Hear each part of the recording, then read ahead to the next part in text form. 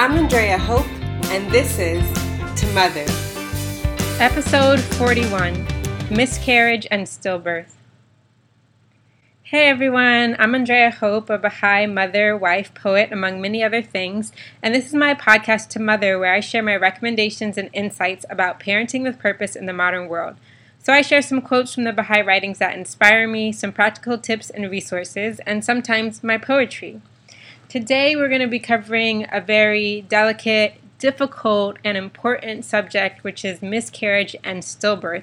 And I want to start out at the very beginning saying that I haven't personally experienced a miscarriage or a stillbirth, and I would really prefer to have someone on the podcast who has had that experience. I find it difficult to find time with other moms to record, which I totally understand because me and myself, I also find it difficult sometimes. I have to sneak away or I have to record and stop and start over and all that stuff. But if you are a mother or a father, a parent who's listening to this podcast, and you have a personal experience with miscarriage and stillbirth and you feel comfortable to talk about that experience, I think it would be really powerful for us to have that conversation to learn about the spiritual lessons that your family has gone through, how you kept your faith and your joy and the challenges and difficulties, everything that goes along with before, during, and after. So you can email me at info@andreahope.org if you would like to share your personal experience with me. We could have an interview, or you could just record yourself and share some insights or some perspective that you have. But it was really important for me in addressing motherhood to be able to talk about miscarriage and stillbirth because that is a part of motherhood. And so since I've done 40 episodes now, I really didn't want to do another one without covering this topic. And I'm going to talk about it because I always want to be authentic and I always want to talk from what I know. I'm going to talk about this in supporting other mothers who have had miscarriages or stillbirth, or families who are going through that. So I'm in my 30s, so the last probably 5 to 7 years, I've had experience with several people who are close to me who've had this experience, and it affects at least 20% of the population. So I'm sure all of us listening know someone, whether we know it, consciously or not, who has had a miscarriage or a stillbirth, but we don't talk about it enough. And I've had my own difficulties with talking about it. So that's why I wanted to kind of record my journey and my understanding and my reflections. And of course, like I said, if you have had that experience and you have something else you'd like to contribute, I'd really appreciate that. So the reading today is from Abdu'l-Baha, and it's from a message that he wrote to a mother who had lost her young son.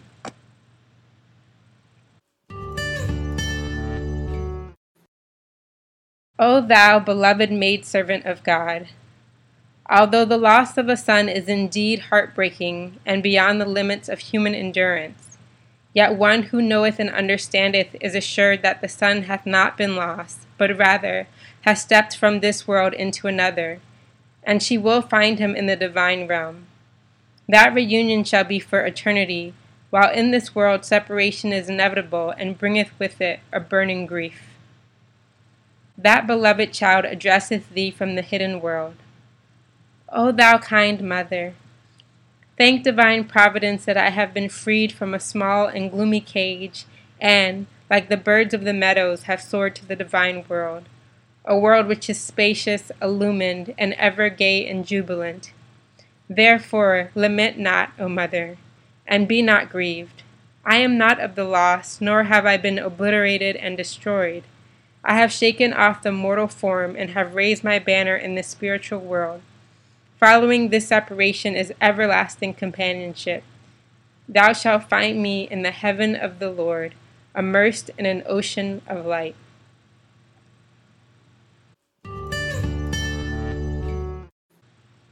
This is a very sweet and comforting message that Abdu'l-Baha is giving to parents who have lost their young children, in specific this woman, but really talking to all of us. And I think overall you can hear the tenderness and the sweetness, but I also think it's such a wonderful example of how to approach this situation for us who have friends and family members who are going through it. I noticed the very first thing here that I read was that he talks about how the loss is beyond the limits of human endurance. So it's important to me that Abdu'l-Baha doesn't go straight into it happens for a reason and these are the principles involved, but that he first acknowledges that it is such a difficult loss. And so I just kind of want to pause in that moment where we see that he says it is beyond the limits of human endurance. It's heartbreaking. So I just want to give that space for anyone who has experienced this to feel like Abdu'l-Baha is saying, yes, this is a difficult situation, and acknowledging that. And I think that's really important to have that space for ourselves and for our loved ones. Allow those feelings to be felt. And then he goes on to connect between spiritual principles of the Baha'i faith and death, and our understanding that this is not really a death, but it's just another phase of our spiritual life. And he gives all this assurance that you will find your child in the next world, that they've actually been freed from the difficulties of this world, and that they are not lost. And so I think that coupling to me really stands out, that he's acknowledging first that it's a difficult situation. The other part that he says is that it brings with it a burning grief. And then on the other side, he applies the spiritual principles of the Baha'i faith to this situation, which is that there's everlasting companionship, that separation from in this world is inevitable. We know that the next world brings so much more joy and so much more illumination, and that this is not a punishment. Overall, Baha'u'llah says, I have made death a messenger of joy unto thee.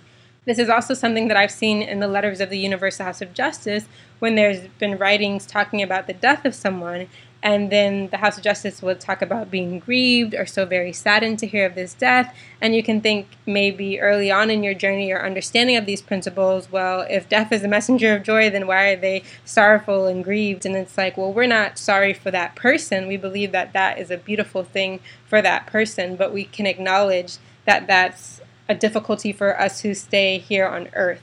So we can acknowledge the loss of that presence for us physically in our daily lives, while we still know that that person is in a better place.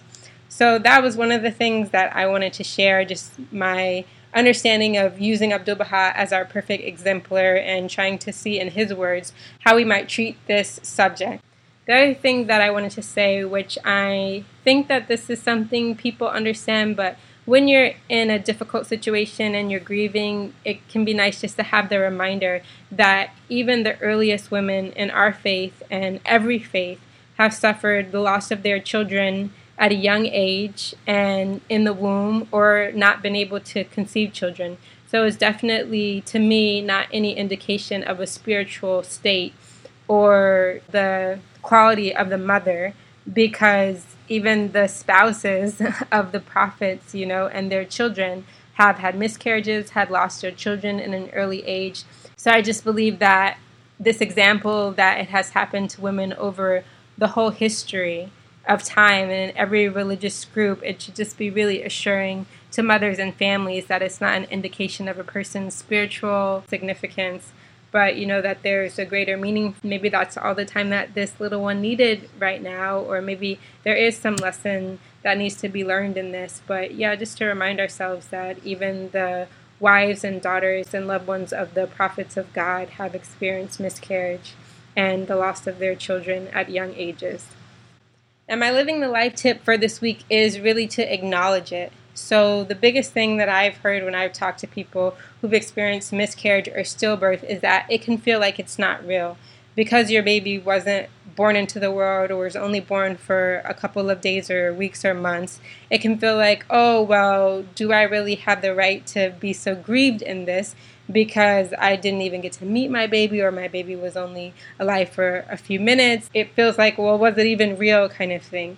And so I think it is really important that it is real and to acknowledge it. And I'll just say, from my perspective as a person who is trying to support others, sometimes it's not clear for me if I should say something or if I should wait for the other person. So I've heard moms feel like, people just shut me out or just act like I did something wrong or didn't talk to me. But I think also, on the other side of that is if you're not talking about it, then people don't want to be the ones to bring it up. And so it's a very difficult situation. I'm a person who's very open, so I don't have so much privacy in my life because I think communication is so important, and I think it just helps us understand each other so much better. Like, I would always encourage people to talk about these things and be open about these things. And even if you're just talking about how you feel about it, or, hey, this happened and our family isn't ready to talk about it yet, or this happened and we would really like to say prayers with people or do this with people. I think that communication is really important. Now, of course, you don't have to do that if you're not comfortable.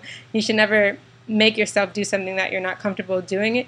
But I think sometimes we can get in our head and feel like, oh, well, people aren't supporting me, or things aren't happening, or this person like isn't talking to me about it, and it's just like someone has to initiate that conversation. So for me, I would prefer the family to tell me what they're comfortable with, but if they're in a state where they're not willing to do that, then if I'm close to them, I can also just be very honest and say, hey, I know that you're going through this and I'm not sure how I can be of help, or, just know that I really would like to support you and I'm trying to learn how to do that better, or, whatever statement is honest for you. And so my friend, thank goodness we were close enough that she did share with me, and she did tell me some of the painful things that other people had said to her, and that feeling that she had of, is it really real? Is it something that she should be upset about? And then I think a couple days after, I had an opportunity to just stop by her job and leave some flowers and a little note for her. Often when we have funerals for people, we buy flowers, we put flowers on their gravestone, so I thought it would be appropriate to give her some condolence flowers, and I know that she really appreciated that. So I would say if you're trying to support someone in this situation, to think about, is there something that you can offer them? Even a small gesture. I would consider getting these flowers a small gesture, but the greater significance of that was what I was saying about acknowledging it. I'm acknowledging that someone you love has passed away, and that this is a difficulty for your family. This is a death for your family, and this is a moment of grief, and it deserves condolences and it deserves sympathy, and there's a lot to process in that. And so just letting the person know that you care about them, that you're there for them. If you can be really specific about how you can be there for them, I think that can help. And if you want to be consistent with that, because sometimes people, might not take you up on your offer the first time. But like I said, just to openly communicate, like, I would really like to cook for you, or organize a devotional for your child who has passed away, or things like that. And if you don't hear back, you might just say, I don't want to pressure you or anything, but I just wanted to call and let you know that I'm still available to do this. Would you like to do this? Please feel free to let me know if you wouldn't. Just understand, as a person who's supporting, there's a lot going on in that family's minds and hearts and souls. So you might have to follow up. You probably will have to follow up a couple times to really be there and show them that you can support them. And then also, for if you're a person in that situation, because of the history of there being such silence around these things, I think a lot of us, we don't know how to talk about it or what to say about it. There are people in my family who I've heard from hearsay have experienced it, but they've never talked to me about it themselves. So it's like people could have grown up their whole lives never realizing that it's something that we should talk about or that we should acknowledge, and this could be their first experiencing with that. So it's not necessarily that there isn't that support, but that we all have to learn together how to support it. And I believe that a first step towards that is acknowledging it and being in a phase, as we are in the faith with so many things, of learning, a humble posture of learning that, we might say the wrong thing sometimes, or we might not know how to feel or how to react, but we're never going to know if we don't have the conversation and we don't try. So the personal thing that I felt is I have had a few of my close friends who've had the experience of having a miscarriage, and I wanted to do something so that I could feel like I have a way to acknowledge it, and I don't want to be silent about it. So I had made these little charms, which are a little angel and a quote from this passage that I read from Abdu'l-Baha, which says that thou shalt find me in the heaven of the Lord, immersed in an ocean of light. So this is a quote that Abdu'l-Baha is speaking in the voice of the child and telling the mother that this is what your child would say, if you recall from reading the quote earlier. And so I had that little quote printed on a charm, and it comes along with a little angel. And this is something that's available in my Etsy store.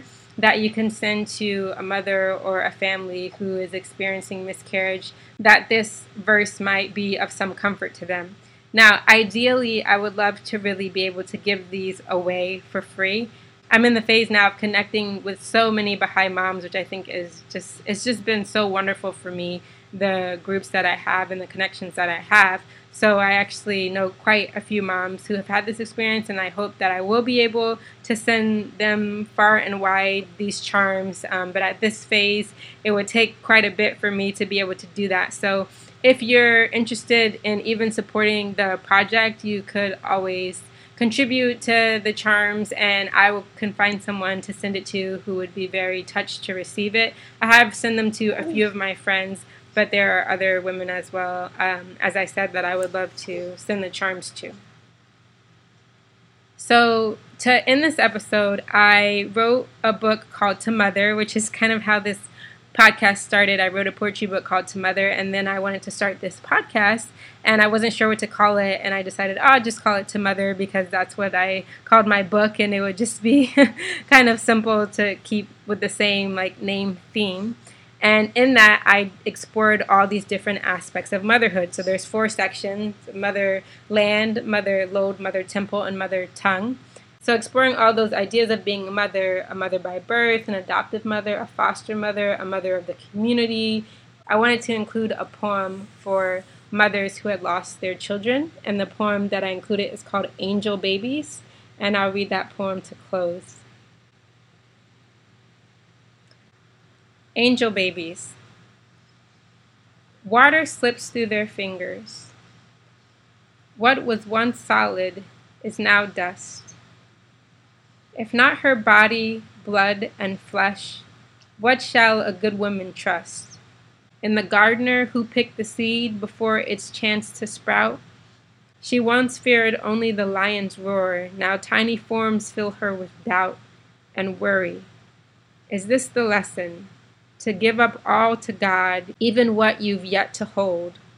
Will they await us in the heavens, frolicking fields of saintly souls?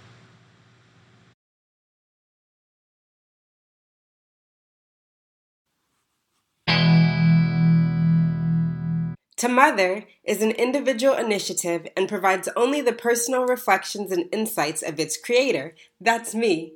For more information about the Baha'i Faith, including access to the official writings and contacts for Baha'is in your community, please visit Baha'i.org.